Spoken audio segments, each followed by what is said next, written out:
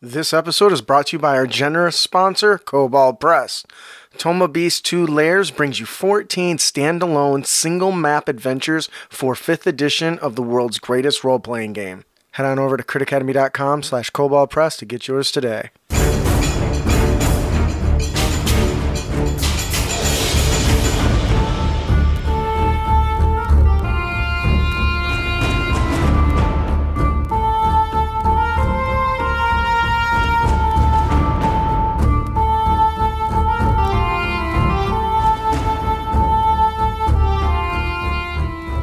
Hello and welcome, heroes, to the Crit Academy. I am your host, Justin. I'm your co-host, Austin. I'm your co-host, Ian. We hope to inspire you with creative content that you can bring with you on your next adventure. We want to thank you for joining us here today at the Crit Academy Studios, where everything's made up and your roles don't matter. That's right. Your role's like a superhero without any powers. Yep. Wouldn't that be Batman? Shut up. Yeah, you just have money. That's a superpower. Or Black Knight, or... You can stop talking I can think of a long list of heroes that have Shush. powers. I mean, Batman does have like pseudo super strength because that dude is like 300 pounds of raw muscle. Kicking people like 200 feet off of buildings and Yeah, shit. I mean, All right, so once again, as you can tell, we are doing social distancing with the rise in COVID cases and all that stuff, and the new mandates that just came out a few minutes ago. About an hour ago. scary again. So we will be doing the show for the foreseeable future online, and when all the troubles and conveniences that comes with. So I'm really excited for today's episode. It's hard not to be a fan of fantasy, Dungeons and Dragons, and all that stuff, and not enjoy superhero shticks. So I'm really excited today to cover the 5th Evolution Carbide City. It is a product based on the 5th edition rule set to run superheroes by Limitless Adventures. So that's really exciting. But before we get to that, we have our Let's Talk About Blank segment, and I have a really exciting topic today. You know, with Tasha's Cauldron of Everything, you know, hits our Dungeons and Dragons games next week, assuming nothing goes wrong. Yep. So Wizards of the Coast has been getting kind of everything up to date. Most notably, the D&D group has been getting previous books ready to be compatible with the changes in Tasha's. So basically what that means is they are updating all the errata or the rules for interpretation, right? If you don't know, I think we've talked about it on the show before, Wizards released what was called Sage Advice Document, which was basically a compendium of clarifications on rules and details on how mechanics should work or how they were intended, so that there's less confusion, or if there was like a typo or some sort of error in any of the books, right? Well, they've just released those, a new one updated. You can find it on our Superheroes 5th Evolution blog. If you head on over to critacademy.com/post/episode 196, it's probably right there if you're watching live on the main page. We have a link there that shows some of the updates, and there's some pretty big changes. Did you guys get? There's definitely a couple that made me go, they did what now? To what? Yeah, so there, aside from the plethora of changes that they made, we got some pretty big changes to the Booming Blade, which is one of my personal favorite cantrips, as well as the way it works with the Shadow Blade spell. And I'm not going to lie, I'm a little upset by this, because we already didn't have a whole lot of good melee cantrips. No. Yeah, they're... yeah. So... Agreed. To my understanding, what they've done now is it now includes requirement of a melee weapon. Which may not seem like a big deal, but when you like to use magical blades like the Shadow Blade or the Flame Blade, you can't use it with that anymore, which meant you could, as an arcane trickster rogue, which is once again already one that doesn't get a lot of love, you will no longer be able to legally use the Shadow Blade with the Booming Blade cantrip with your sneak attack, basically. Right. and that sucks. I'm gonna cry. Surprised if tables ignore it. If we're being real here. Yeah, but see, the thing is, in your home game, that's not a big deal. But like for like Adventure League. Yeah, Adventure League, or just going to other people's house, you can't assume they're gonna allow that, and that sucks. So overall, I thought this was really cool that they updated this already, and you can access it.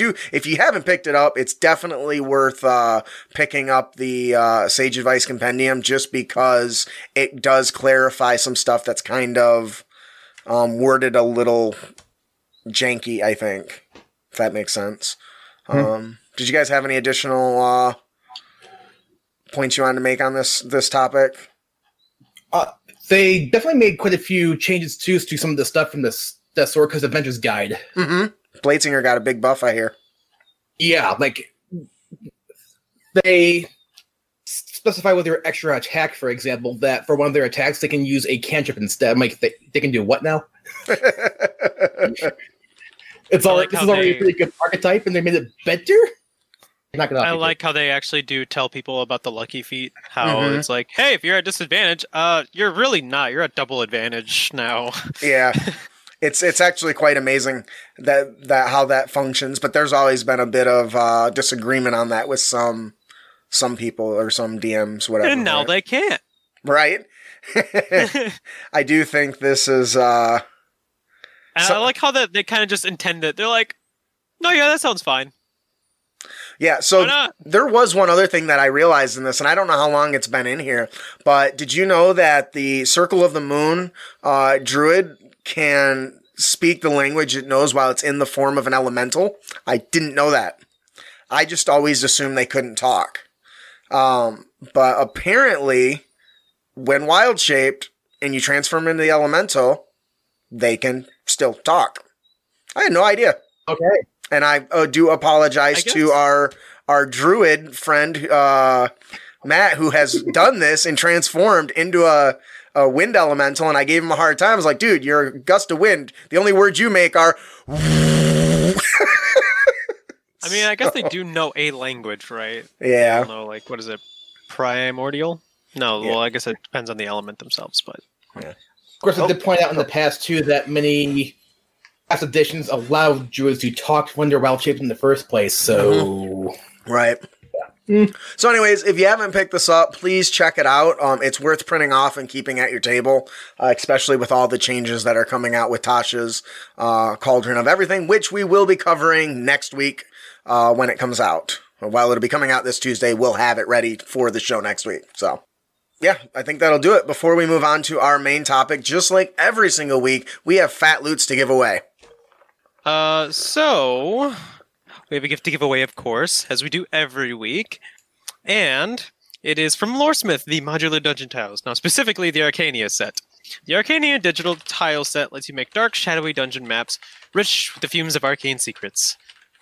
Not really sure how to tie in one with rules, but that one's a little bit tougher than usual, so... cool. You get to look at arcane sigils all over the place. And now, depending on your DM, maybe they're actually supposed to work one way instead of a different way. Our winner today is Wizard Cadius.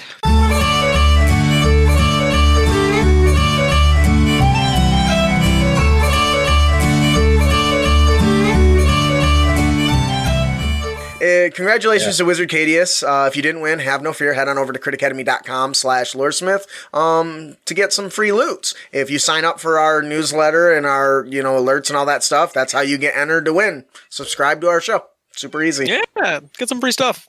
It's easy. Now, on to our main topic, 5th Evolution Carbide City by Limitless Adventures. Now, first of all, it's called 5th Evolution. So exactly what does that mean? So 5th Evolution, or 5 Evo is what they call it. Limitless Adventure takes the widely popular 5e mechanics and applies them to a multitude of new genres for that you can play with the 5th edition rule set. Now, the 5 Evo products are basically a marriage of comic books and role-playing games, and each of them are divided into multiple sections, right? Mhm. So I do have to say the very first part of this opens up as a comic story, and I thought it was awesome. What did you guys think about that? I was gonna say that Everyone else seems to basically me- we're all nerds, so it's pretty good for all of us. I mean, of course, we're gonna love something like this. Yeah. You don't see too many supplements open up like that either, so it was an interesting change of pace at the very least. Oh, yeah, and it's really great for me, like, if it's something I'm trying out for the first time, being able to print that off and give it to all my players, it gives a great introductory story, it really sets the mood and the theme of the game, and it gives everyone an idea of, without having to know this entire world, right? And it saves explanation on my part as the dungeon master or game master to get the players into it. I can just pass it out. Each of you spend a few minutes and read this short comic, which, by the way, has a great story and really cool artwork. Yes, the artwork is pretty much like a regular graphic novel you would find in a store.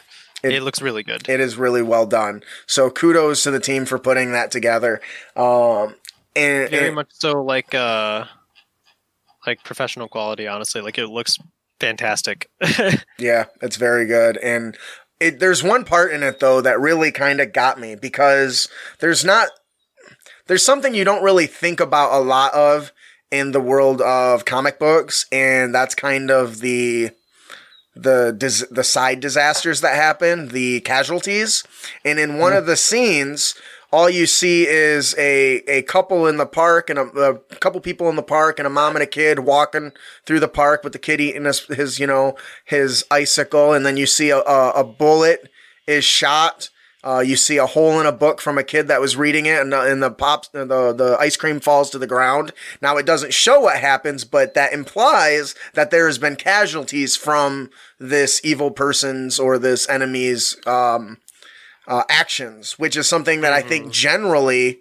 Now, I haven't read comics in quite a bit of a while, but that's usually something that just gets overlooked. When Superman bashes an enemy through a building, it doesn't show the 5 people that got smashed underneath his body as he was being pushed through the other side. You know what I mean? So I thought that was a really good inclusion to set the heroic moments, right? Definitely isn't something that is talked about heavily in terms of like superheroes and stuff. Like when you start getting to like the really high level like heroes who can like literally throw planets at each other, like you don't really think about the people living on those planets too much. Right? Yeah, he just threw a planet at this person. I hope there's nobody living there. They're all dead now. It doesn't matter. I don't know. Whole civilizations are just ended. Right.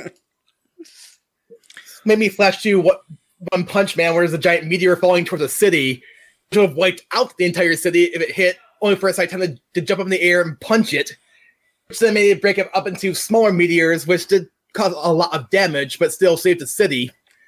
A lot of people's reaction was, "Hey, that's the guy that wrecked my house!" Come on, guys. Save your lives. That's a really good example. So it is, though. Like, people are never going to be happy. If it's not 100% good, then what's the point, guys? Right? Right. So that's kind of how it opens up. Now, the game it does come with a short. It comes with an adventure. I think I talk about that a little bit later. It opens up with an adventure that you can run that kind of jumps off of the comic book that's inside, which is, once again, very cool, because if you have access to if you have the resources, I can totally see somebody hiring an artist and an illustrator and finishing the comic with their characters, which I just think is really cool and above and beyond what most people would think to do. So as we're going through this, we're going to talk a little bit about the different things. It comes with a really unique idea in their concept of how they build the characters. But before that, I want to talk a little bit about the adventure. When you guys think superhero shticks, what's kind of the first kind of comic book villain story that comes to mind? Something that most comic books have in common. I usually just like think about like the Joker, where like the minute they are there, their presence is known and something is blowing up. Mm-hmm. Like, that's a good one. So in this one, this You're event, bank robbery, aren't you? yeah, I am. And that's literally what this goes to. This opens up with basically a heist, right? Which I think is pretty great because once again, it fits that very comic book kind of feel. And now going through the stat blocks, they include some pretty cool stuff. Because remember, I told you they talk about in the comic book, it opens up with kind of the people that are around. So there's stat blocks for reporters, EMTs, and of course average citizens, right? But police officers too. Yeah, I mean little things like that. That to me is such a huge thing to include because that's something that honestly that gets overlooked pretty regularly. Absolutely. And I love the way they did the stop box.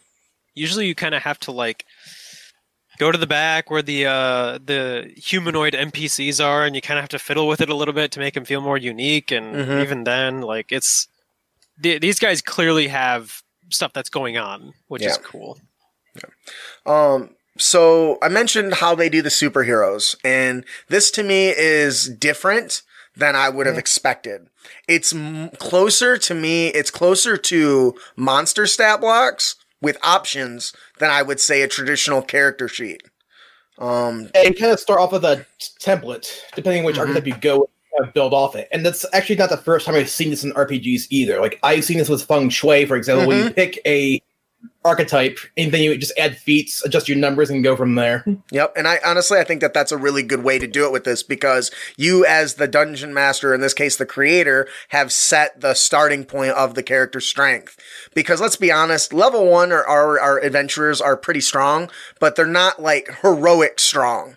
So they're not like some mythic beings stepping out of something. They're usually almost like they're just slightly above average dudes, honestly. Yeah.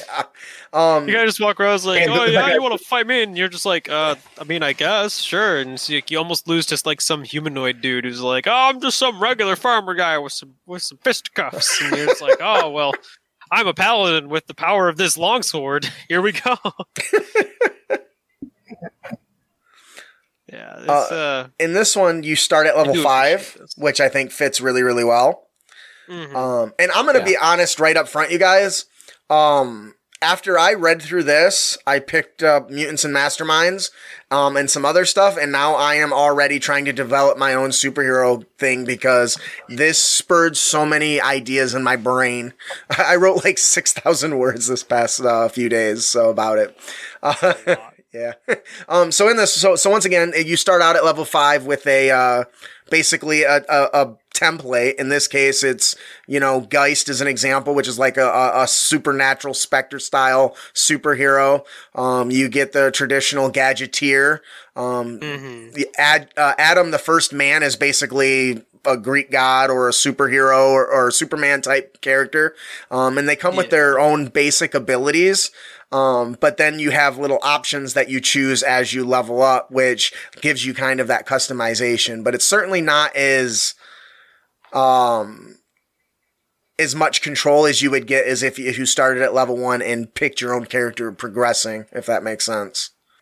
And there's a lot here. I don't think we're going to go. Is there any one really particular that you like that really jumps out as something different that you haven't seen done in 5th edition? Yes and no, if that makes any sense. Well, why don't you tell us about one you picked? I mean, I was just thinking about the fact that when you look at these archetypes, they're not really like built like any classes that you really see in 5e, as much as they pick and choose and put them together for stuff that makes sense together, which makes sense for a RPG for superheroes, which we actually had talked about a little bit earlier because with superheroes, so many options, so many things you can do within the genre that you can't really have classes. Yeah. And I think they do a pretty good job here. You've got like the blaster archetype, which is like the energy shooters, right?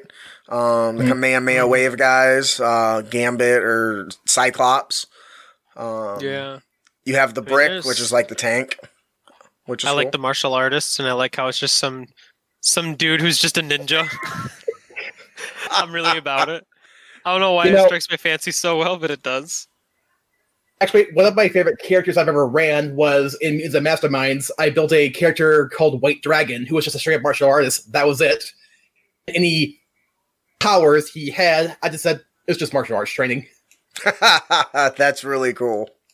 I'll just shoot energy blast out of your hands. Martial arts. No, Just pick it up.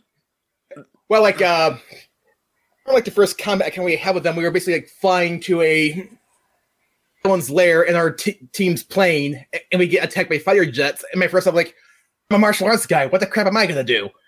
Then our guy, who was not Wolverine, if you will, tried to jump our airplane out of one of theirs, missed, and fell into the ocean. I'm like, wait, we can do that? Yep. Well, I'm a martial artist. I can jump better than that guy. So, like, in my turn, the Kung Fu leap, Crouching Tiger, Hidden Dragon style off of our plane, landed on one of the enemy fighter planes. Like, okay, I'm going to attack through the canopy. And I rolled to attack, rolled high. The GM was like, oh, so you're going to punch a pilot? No, I'm aiming for the ejection button. You're gonna eject him. That's I'm not awesome. a fool. So That's how he talks. You're doing what? Made everybody just breath and laughter. Yep, punching the glass because it took piercing as part of my attack. So there's a couple things that they do in here that I think is really cool. First of all, we want to touch on the advancement a little bit. There are no level advancements. They 100% commit to milestone advancement, which is how you kind of get your new abilities, right? Basically, when the DM decides you guys have made it so far and you've learned a new way to do something, which honestly I think is probably the best approach for something that isn't designed to have level by level progression. I can agree to that. The one thing that I was super impressed by, and when I first thought of this, I was like, how are they going to make this work? The Speedster, right? The Speedster in every superhero flick. We'll talk about the Flash because that's on TV, right? And he's so fast, he has all the time in the world to think. He can punch you 1,000 times before you get hit once. How can you successfully capture something like that? And honestly, they did a pretty great job. The guy has multi-attack. He attacks 4 times, right? And he can move between targets. But what's cool is he doesn't roll damage for his unarmed strikes. I think in order to capture the fact that he's moving so fast and is guaranteed to be effective, it just does a solid 6 damage at the starting level. That's huge to me because there's no chance to roll a 1. You're just always at the max damage. And that to me was an interesting way to do it, I guess. And the creature's speed the Speedster is 120 feet. And they get a reaction, which is basically called sidestep, which is basically parry. They can increase their AC for an attack by 3. If it would hit. Well, I guess it wouldn't matter. You'd only do it if it would hit, I guess. But that being said, there's a few things that I think that they could that I think would have been a little better for this. They do give advancements for like the Rogue's Evasion. They get the luck feature, which basically once a day they can re-roll any die. So they get some stuff that really increases their chance of success for their speed. The one thing I'm surprised that didn't make it is not giving them the Displacer Beast displacement ability or something similar. Because you totally can see the Displacer Beast, instead of it being an illusion, just them moving really, really fast. So every attack has disadvantage on them until they're struck, which slows them down, and then you can wail on them again. When I was watching The Flash, that's the first thing that came by to me. So that'd probably been the one thing that I would have changed. But I was really impressed with this. So interesting. Okay. They do have provoke opportunity attacks when you move. Oh, blurry. Yeah, I guess that makes sense. Yeah, so you can go from target to target, which is pretty cool as well. Yeah, you want to beeline for the big bad evil guy? Go right ahead. You can do it better than anyone else, probably. Yeah. I can remember in Beasts and Masterminds, I read when they were doing a battle royale, the guy who's a speedster basically grappled the guy who's the Juggernaut, ran to the North Pole. Let the guy go, then ran back to the battlefield all in one turn. That's cool. That's very fast. That's really, really cool. Yeah, that's also clever.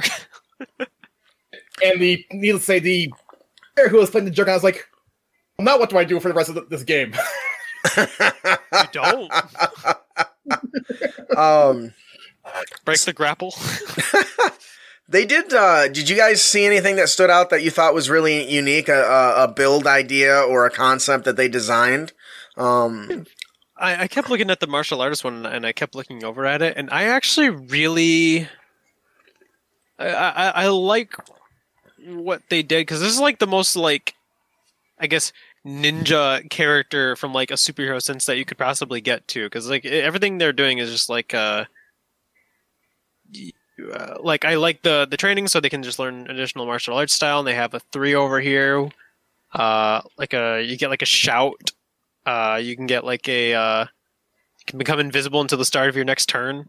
Not sure how often you can do this. Oh, once per short rest. Okay. As a reaction, take That's damage pretty from cool. a melee attack and force the target to make a DC 50. So you get a literal like judo throw. Yeah. Like you take this guy and you use his momentum against him. That's really cool. Like, I'm surprised that's actually not a thing.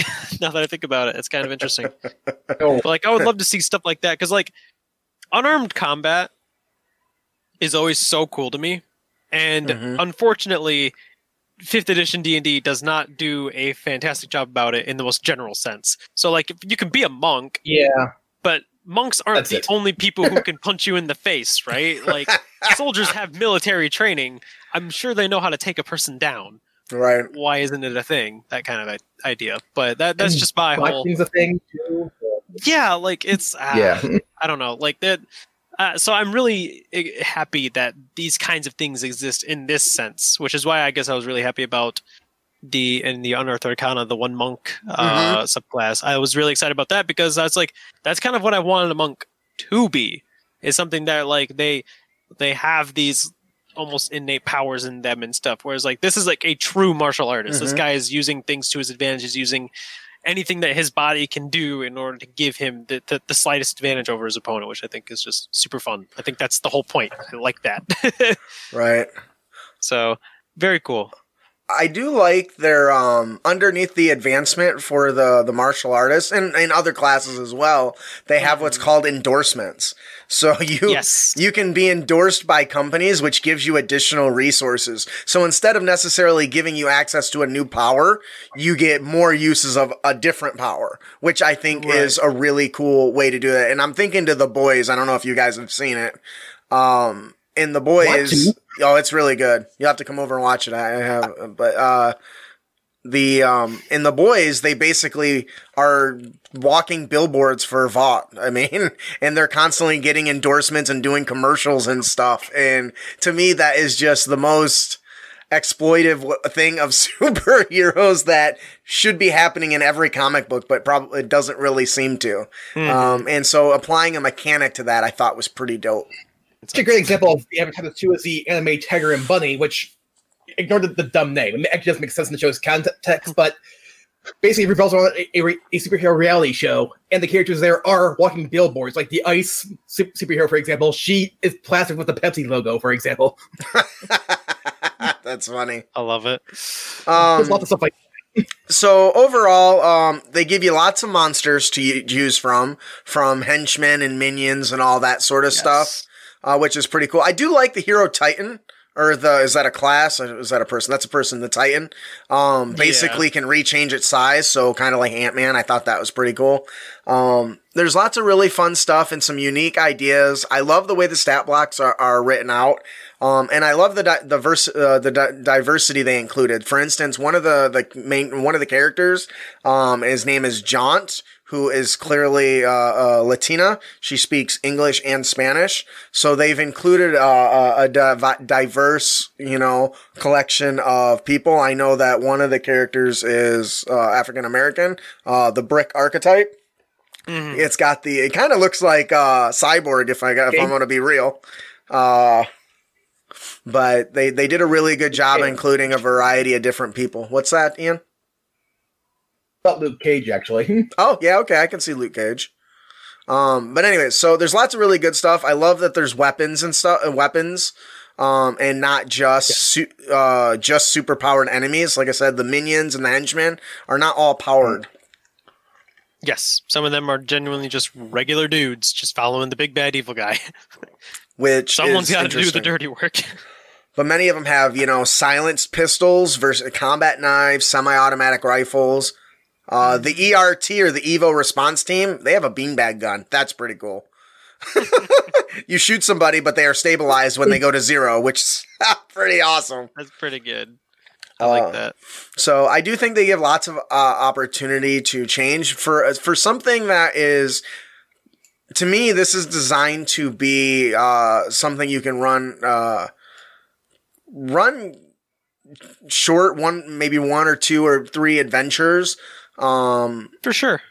Without needing to do anything else. Now, there are guidelines for a DM who wants to expand upon this. But for me, this is more of not something you're going to run, a year-long campaign with, at least without doing a lot of additional work. Yes, I can agree to that. But it's a great jumping off point. So I do think it is kind of difficult in many cases to make a superhero RPG, which I've played a couple, and keep things simple enough where you can not get bogged down in the details, but open enough to create what you want. Mm-hmm. I remember when one of my games of Meetings and Masterminds, most of the players had no idea what they're doing when they built their character, and it showed. And actually, after our first couple sessions, actually spent the entire day like, okay, guys, we're going to have to rebuild your characters from scratch. Now, kind of thing. That's, in my opinion, that's one of the strengths of this product. Is because you don't need to build it. You can literally hand it out. Here's where we start. Here's all the powers you have. If you like it, we'll keep playing. Here's how you advance. If not, we don't keep playing, and we didn't spend a whole session building everything. So yeah. Now there are other things that come with running a superhero genre versus a fantasy genre, and they give us kind of some guidelines. The first guideline being is that character death and murder are supposed to be rare. It is expected that the villains will be apprehended or turned over to authorities. Murder and excessive violence will adversely affect the character's notoriety and specifically their public opinion score, which we'll talk about more in the Dungeon Master tip because it's awesome. But that is what really makes it superhero, is your characters aren't out just murdering everybody. Unless you run it like the boys, then maybe. But the goal is to try to subdue and control the situation, not just blow up a building with the enemy inside. And I think that's interesting. I feel like every game will turn into that anyway, but maybe. What are Austin? What are some other expectations of the superhero genre versus fantasy? Right. So healing is rare in this specific genre, in the supers genre. So there is no cleric who's kind of ready to kind of just like bounce you back into the fight. There's some evos are capable of regeneration, but unfortunately in this Carbide City, which is where this is all kind of based around anyway, this ability only kind of appears in feral evos. Players need to gauge risks, take cover, and dodge as though their lives kind of just depend on it. And GMs will also have to take a lack of healing into account when they're writing their adventures, just because, there isn't just some dude who's going to be like, I'm going to call down the light of God to heal you. God doesn't exist here. And not everyone's going to be like Wolverine, have a healing factor. Right. And those are things to take into consideration. Batman is a mortal man.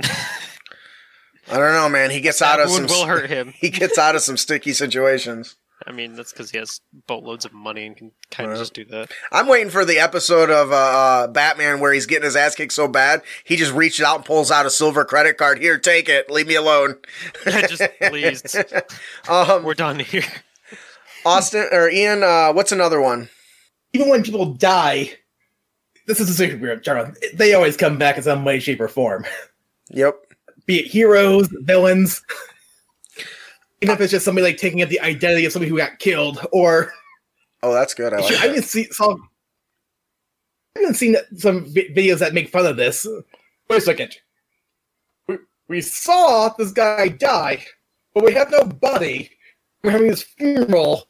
This is not the first time he's died. why are we even here? That's a really good one. Because you see it a lot in the Batman where Joker goes to Arkham or prison or whatever and always escapes. So there can be a lot of fun with that where you can have a reoccurring villain that is out to just taunt the players, and every time he gets out, they just like, oh, not this shit again. I mean, even like the bigger bad guys. So like in like Thanos, for instance, the guy never fucking dies. He's always coming back some way, shape, or form. Right. If you've ever read through any of his graphic novels that he's involved in, dude's lost limbs nonstop, and he's still just kicking it, dude. They should go for the head. They should have gone for the head. So solved a lot of problems, man. Just saying. The other thing that I really think makes superhero different than most fantasy games is the city has character. Anybody can tell you all about Gotham. Why? Yeah. Gotham's not a main character. It's a setting. But we all know about Gotham. We know that it's plagued with thugs and gangs and corrupt policemen and oh, for sure. And everything of that nature. We know that by the setting. And the Carbide City is no different. It has its own personality, and in this setting, you know, these sorts of superhero lives and supervillains and everything, it becomes something that happens all the time. You see it in the Spider-Man flicks all the time, where he's in the middle of doing something personal, and then a damn, you know, cop car chasing a armed bank robbers drives by him, and now he's like, well, I was on my way to this date, but I'm a hero. I should probably go do that. Well, somebody else can take care of it, but what if they don't? And then I chose not to, and somebody gets hurt, you know? So stuff like that, I think, becomes more important in a superhero genre. Yeah. Another thing in superhero genres is anonymity. So most Evos lead double lives, including heroes in all of comic books, really. I mean, let's look at Clark Kent. Seriously. They lead double lives to protect their loved ones from, you know, villains and media lawsuits. Incredibles. A hero without a secret identity can expect no rest or peace as they are constantly harassed and asked for help. I mean, look at Batman. If people knew who Batman was, that would create waves. Right. People would be like, excuse me? This billionaire is a vigilante going out and just like taking down thugs? Well, and it would be easier to target him too, because then you could target his assets. And you can beat him financially and destroy him by getting rid of his resource to do the job, right? Mm-hmm. So there's a lot of truth to that. In The Incredibles, we saw the heroes get sued for helping people. Yes. So the fact that that's included in here as a comment is important, because all the power in the world isn't going to save you from a jury, right? If you done messed up. Well, that is if you're a good guy, and then suddenly when that jury hits you and you suddenly become a bad guy, well, you man. Be a secret. Could you imagine that? Becoming a villain because you were wrongfully accused of something after trying to save people, and you just finally give up and just snap? Like, I'm tired of helping you. You're ungrateful bastards. Zzz, laser beam to the head. Yeah, I mean, could you imagine it just blows up the courthouse? I mean, sorry, but his life was threatened. Right? You tried to threaten a man who could level a city. It's not my fault the city's gone. Yeah. Yeah, that's a good one. You know what? I'm not going to save you guys. You give me too much crap. Ian, do you want to take the next one? On your own. Right. All right, with great power, superheroes are almost always a burden or a nuisance. Supers find themselves ostracized and loved in equal measure and often seek the company of other supers who understand their unique plight. We kind of covered that just now, actually. Yeah, we kind of did, and we expanded on a little bit. So, Old Handy says, or that scene in the movie where the employee audits Bruce Wayne and is told, and you want to blackmail this guy? Talking about the guy that finds out his toys are disappearing and money is being spent in R&D. It's a good example, Old Handy. Thank you. Yep. Many stories converge. The greatest comic story arcs often contain several crossovers that converge on one point, usually some sort of supervillain.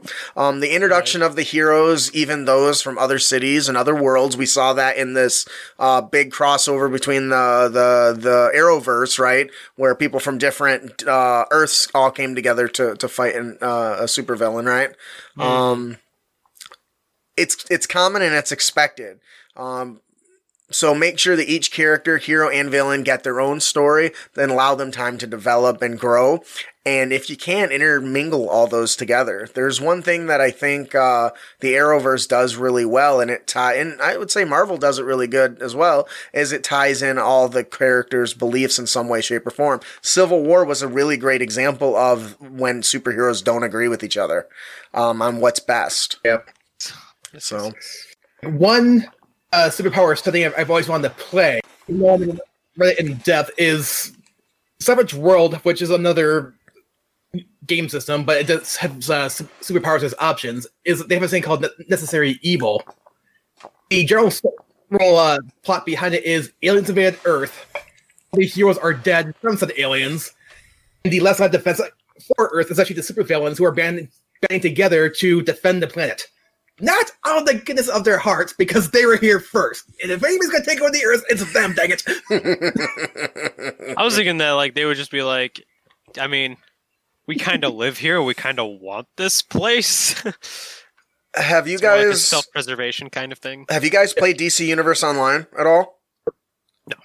Oh man, it's worth at least a playthrough once. It is the superhero game. But anyways, what happens in the opening video and what's going on is that I think it's Brainiac and all of his AI units attack the whole world, and the world's losing. Superheroes are dying, and the villains and superheroes are pretty much forced to kind of help at some point because, well, the whole world's taken over. We're all boned. So Lex Luthor actually travels back into the past and shares technology to breed new heroes to fight this threat. And so that's a really good example of, you know, the whole of the story. This guy who's been a villain for as long as anybody can remember is now one of its saviors to save the world. By creating more heroes and potentially more villains, right? Right. Which is awesome. If you haven't checked it out, it's free to play. Play it. You won't regret it, even if you only go through like the first few levels. It's super awesome. If you can get past character creation, because I took me a long time to. So, lastly, in the third section of the book, they have all the details you need for a GM to create their own, adventures within the genre. Because this is all compatible with 5e, you can really toss in anything from either genre. If you want to have Space Marines fighting a T-Rex, you can really do that. In fact, I think in our Patreon, I just released recently the Barrel Dragon, or the Barrel Drake, or whatever, which is basically a giant T-Rex with like laser cannons and shit. And stuff like that fits far well within it. You can have wizards going up against gun-toting, giant mechs. I see a lot of that in the Final Fantasy XIV game that I play, where you've got a mix of fantasy and sci-fi. And this really gives you the options to do it. One might even say that the options are limitless. Like Limitless Adventure. See what they did there?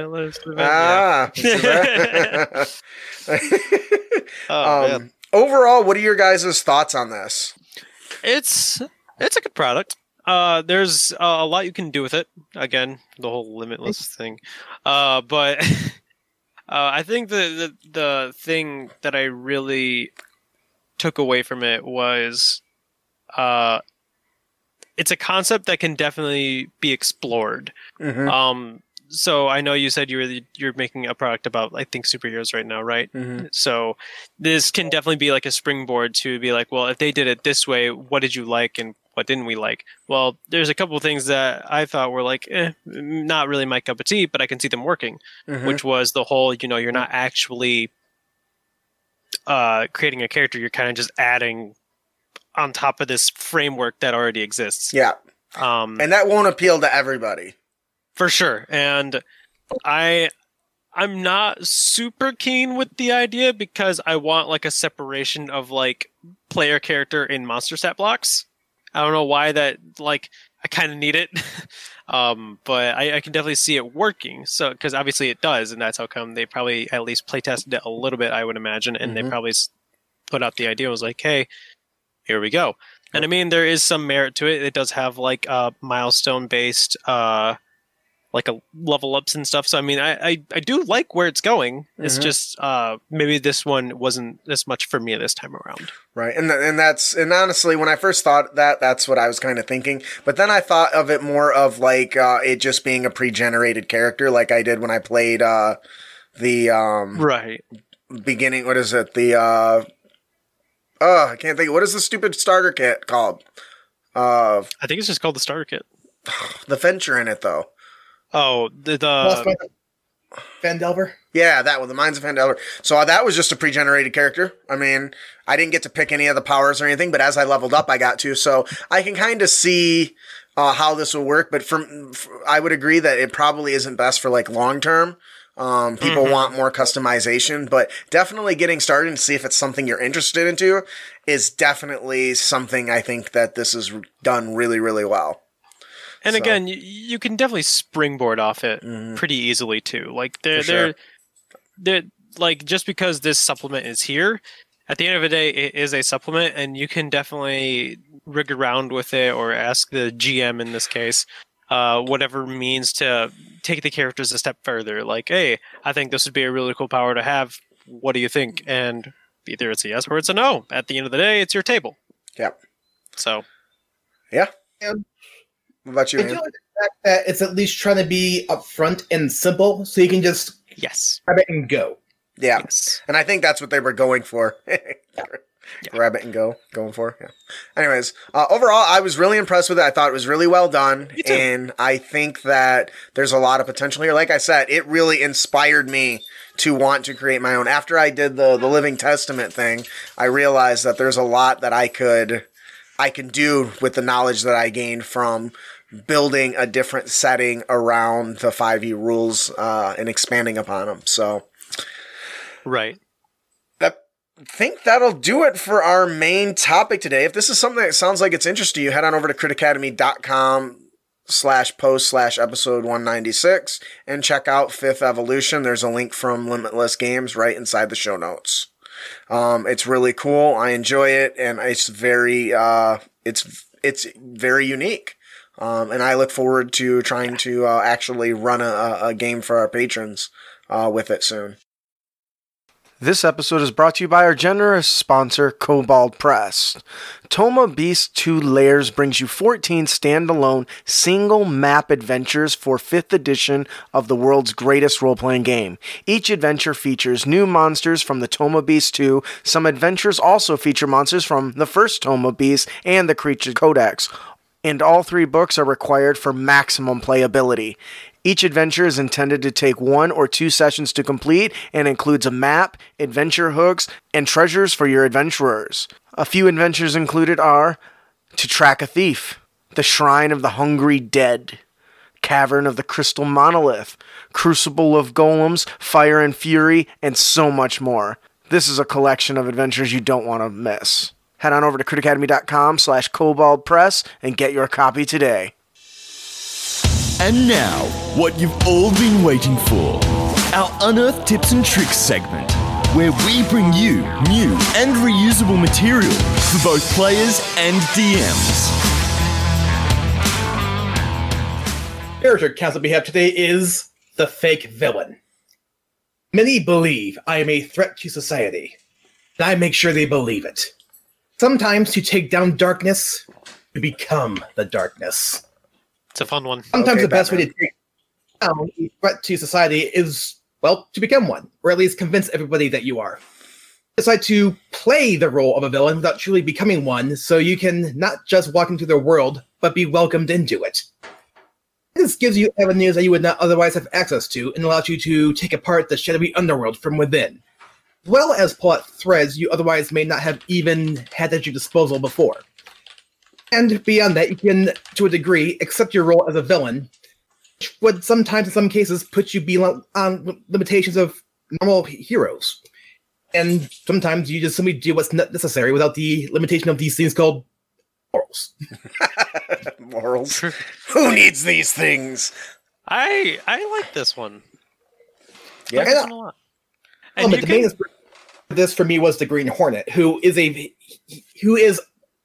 hero, actually, a vigilante, but he poses as a villain.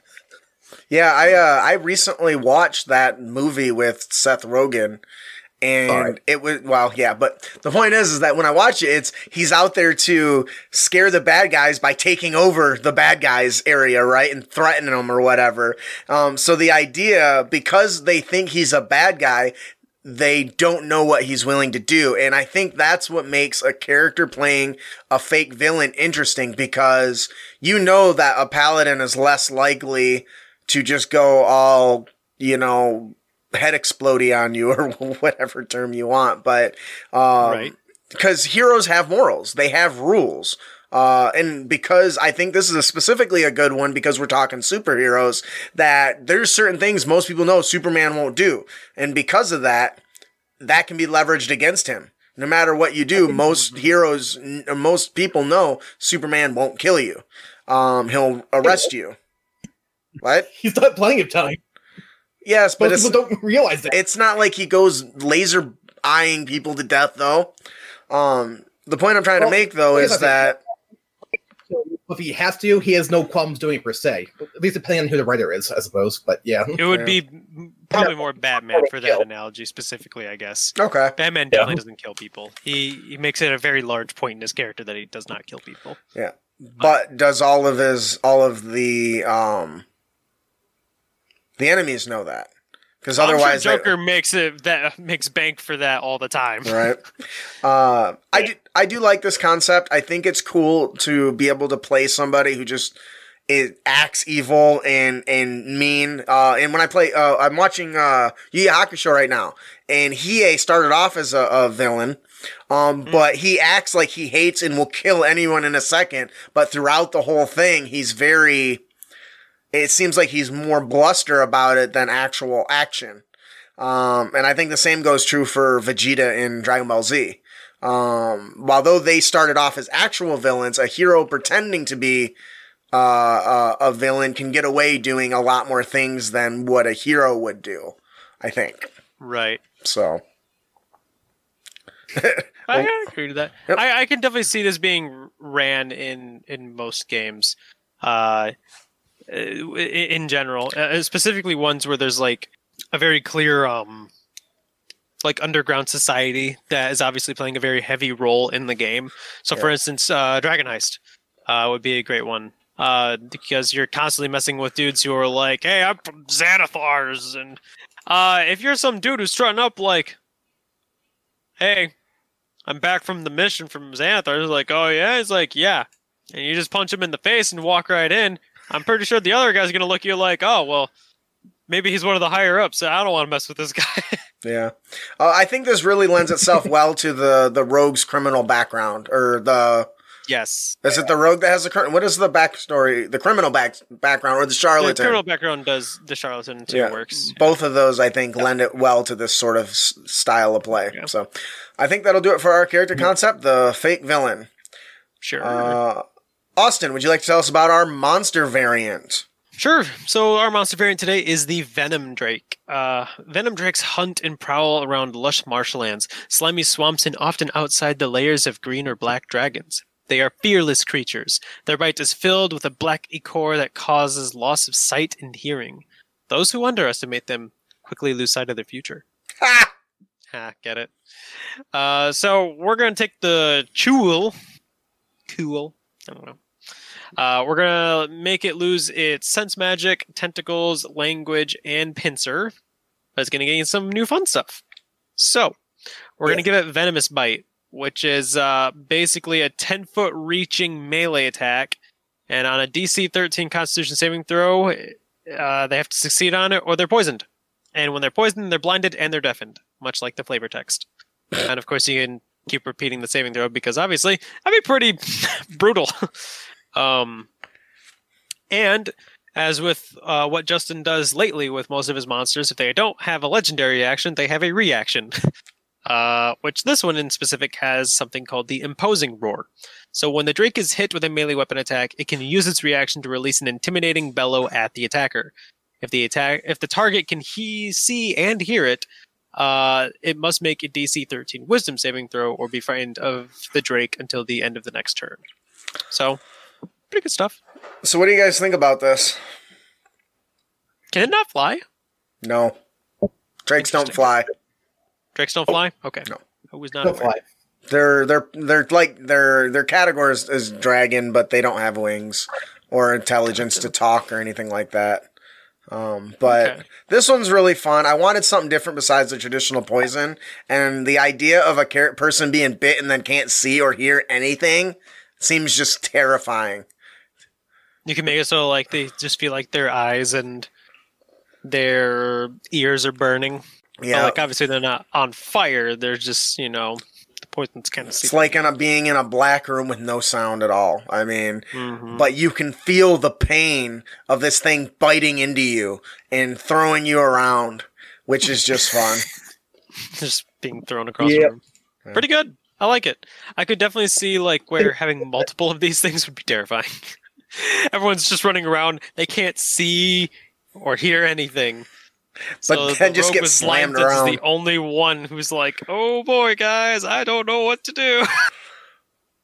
Man, something like this would be terrifying to put on like an cliff edge of a cliff. Yes, because on like an airship. Oh, Oh man, that's terrifying. Because what happens if they wander off the edge, or a bridge? Yeah. You can't see. You can't hear. You just stand still, which makes you a bigger target, I think. So, anyways, this is a really simple monster. I like it. I thought there needed to be more Drakes. There's not nearly enough. That'll do it for the Venom Drake. Our encounter of the podcast is the Troll.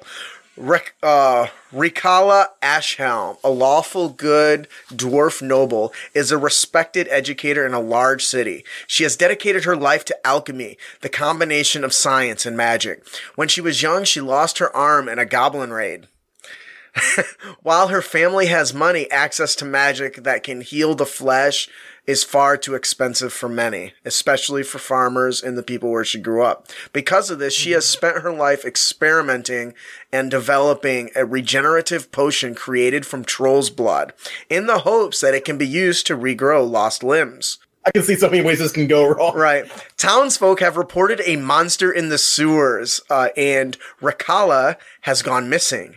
Her apprentice, Aenor Gemheart, a gnome commoner, is seeking help to find her.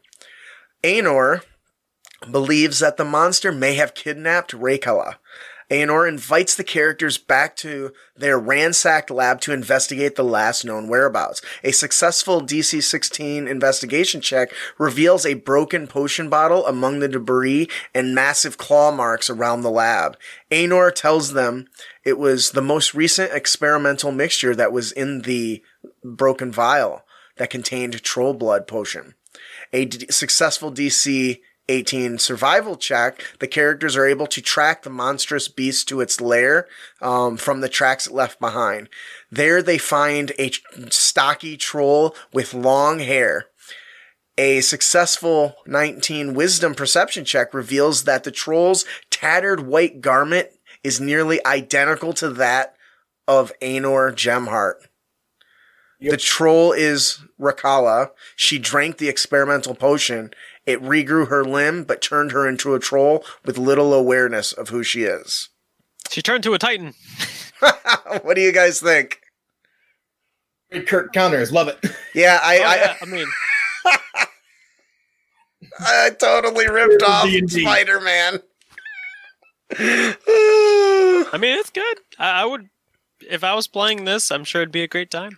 I mean, I'm sure all your players would be like, no. Yeah. And then it happens, they're like, ah! And once again, the moral ambiguity comes in. She's a troll now. Is she always that way? Is she stuck that way? Does she change back? Can she be helped? Can she be healed? How much are the players just not going to care? And she's a troll. How much experience do they have with trolls? I would have stabbed her. Yeah, I know you would. I would have just been like, you rolled the dice and you lost. Here's my broadsword. I really like this. I think it could be a lot of fun. It could be really done as kind of a spooky horror thing. You can really branch off into this as long as you want, with her disappearing or more people disappearing, and whatnot. So, and you could definitely change the outcome of this too, where maybe the potion does work. Maybe the DM's like, maybe I'll roll. If it's like a 20, maybe I'll say it worked magically. Mm-hmm. And then you look and you're like, oh, well, shit. I guess I have a new potion that I have to give people. Yeah, but now you don't have much of an encounter. Well, that's not true, because they would still meet these people and still learn about the work she's been doing. So, right. Anyways, that'll do it for our encounter with the troll. So bland. Oh, yeah. Ian, would you like to tell us about our magic item? Our magic item today is Spectacles of the Superman. The wondrous item, rare, requires attunement. This headpiece is a golden frame inlaid with magical transparent blue lenses. A sigil in the form of an S is engraved on both sides that pass over the wearer's ears to keep the lenses in place. While wearing the Spectacles of the Superman, you have advantage on wisdom perception checks that rely on sight. In conditions of clear visibility, you can make out details of even extremely distant features and objects as small as 2 feet across. Spectacles have 5 charges, and while wearing them, you can use an action to expend one or more of these charges to cast one of the following spells from it. Spell save DC. Scorching Ray, which is 2 charges. Fireball, 3 charges. And True Seeing, 5 charges. The Spectacles make 1d4 plus 1 expended charge daily at dawn. If you expend the last charge, roll a d20, and a 1, the Spectacles blacken, turn to cinders, and it's destroyed. Okay. What do you guys think? It's a fun one. It's fun. The flavor was on the nose, I guess. But, I tried to tie in the superhero theme to everything this episode. I couldn't find X-ray glasses, though, so I gave him True Sight instead. Or True Seeing. Yeah, it's probably the best you can go with. But, it's such a high-level spell, I had to make it potentially blow up their magic item, though. Right. Something I think about, though, is so we've all know the whole thing of, like, oh, does Superman just putting glasses and nobody realizes Clark Kent's Superman? But then the guy said, and then I saw Tony Hawk without a skateboard.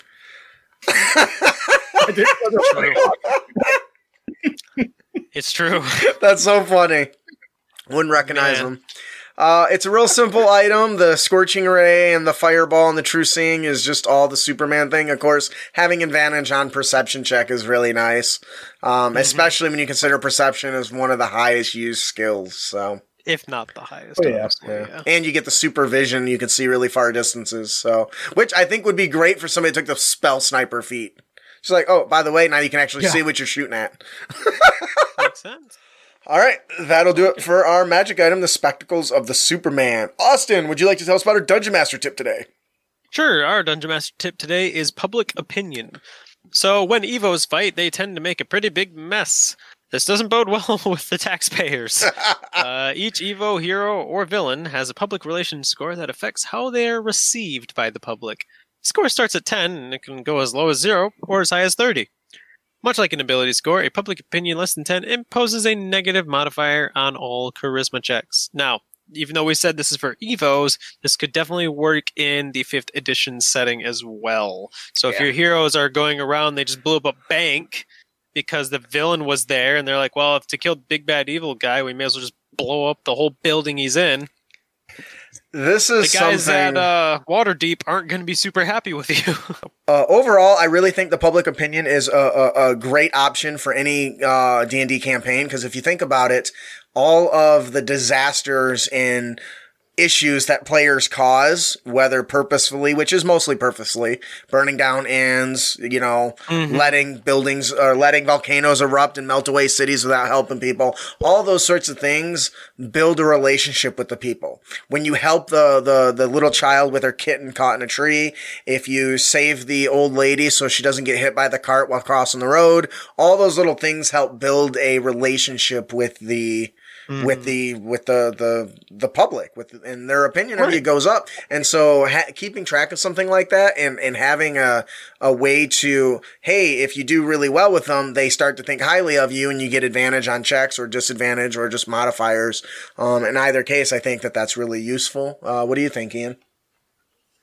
I definitely think it is something that I would like to see in RPGs more often, because I feel like there's many times where heroes do heroic things in RPGs, but the world around them doesn't seem to acknowledge it. Right. So it's nice to see like guys in the bar saying, "Hey, you're that guy who slayed the Lich." Yeah, be pretty important. You're a real Lich Slayer. I can't believe you did it, son. What can I say? Liches get stitches. Overall, I think it's a lot of fun. I think you can do a lot with it, and I think it would really make the world feel alive if every time the players ran up, "Oh, you're the bastard that let that tower fall on top of the church or something and kill all those people," all because you chose to get the loot instead. That'll do it. Save the orphanage. Okay, that'll do it for our Dungeon Master tip. The public opinion. Our player tip of the podcast is don't be a dick. And you can avoid dickitude by mastering your arcane studies. Be the Hulk. For the toughest big guy. Yeah. For the toughest Hulk-like character, start as a hill dwarf for a +1 HP bonus to your level. Per level. Absolutely. Select the barbarian, and at 3rd level be a Path of the Totem Bear, because that now you have resistance to basically everything but psychic, which basically doubles your hit point efficiency, right? And at 4th level, take the toughness feat for 2 more HP per level on top of that, and then use your ability modifier to max out Constitution. When you do this, you can basically get a +8 hit points per level. Yeah. That's huge when you consider the wizard has a D6 hit die. That's I think you start hitting like 300 HP, like genuinely. Yeah, you get pretty buff. Way up there. You'll be Especially pretty Hulk-like. barbarian. Right. You'll be pretty Hulk-like. And that's really the point. And you don't even have to go that far in barbarian. The farther you go, obviously, the more hit points you're going to have, right? Yeah. But even if you just stopped at, 3rd level, that still allows you a lot of extra hit points regardless of your class. And then you can just go into like fighter or something. Mm-hmm. Something easy. Yeah. Yeah. It's very simple. It's very optimized, but it's a lot of fun. And who doesn't like a good tank? Ooh. Absolutely. Go to 3rd level and change to Druid. Druid tank. With 8 extra hit points per level. Yeah, but then you can't use Rage. You can use Rage as a Druid. No, you just won't be able to use your spells. You can still Wild Shape, I guess, yeah. Never thought about that. Just the math for this, at level 20, it's about 305 HP, so... Oh, damn. That's a lot. That's a lot of HP. I mean, that's some high-level, monster-level stuff. That's like more than some like end-game bosses in D&D, like legitimately. That's crazy. Some of them get to like 270, and that's usually pretty high, but if you're getting like 300, you could just look at them and be like, I'm tougher than you, and they're just like, you are. In mind, taking half damage for everything, so it's effectively a 610 if you keep raging. Which, by the way, if you're level 20, you can infinitely rage. Yeah, your effective HP doubles. Damn. Hulk smash! When he gets angry, he gets stronger and tougher. Or you can just choose the Zealot Barbarian, and when you can keep raging until you just can't die. Right. Because when you reset your rage, you can... You just pause your death saves. So please hold, I'm not ready to die. You can just run at people. Just keep running at them with 1 HP like, oh, come back here, I gotta hit you. I still laugh at the fact that when I did that level 20 Battle Royale, everybody ganged up on the half-orc barbarian who was raging because he would not go down. That's funny. Seriously, scary stuff. I should play Barbarian next time. Maybe that's what I'll You do. should. That'll do it for our player tip of the podcast. Don't be a dick. So before we close out, we have another gift to give away. Ian, would you like to tell us about it? A mass menace terrifies the region. The adventurers stumble upon their evil scheme, the kidnapping of a famous performer known as Devon Artis. Their mission is to deliver a ransom and collect Devon. This adventure, being given away by Jeff Stevens Games, Scourge of the Nightingale, Part 1, Song of Love. Who's our Their winner winner today is Turlo. Congratulations, Turlo.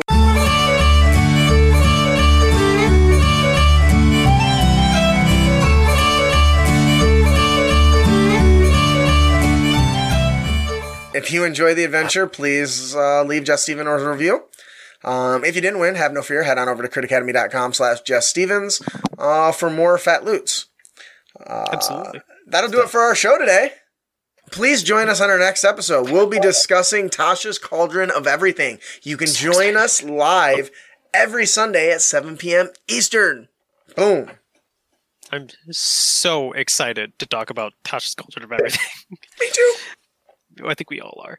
Oh, yeah. If you enjoy the show and want to support us, visit us at critacademy.com. Follow us on all social media and leave us a review. We're awesome, and we want to show that you guys that we're awesome. Good stuff. I am your host, Justin. I'm your co-host, Austin. I'm your co-host, Ian. Thanks for listening. Keep your blades sharp and spells prepared, heroes.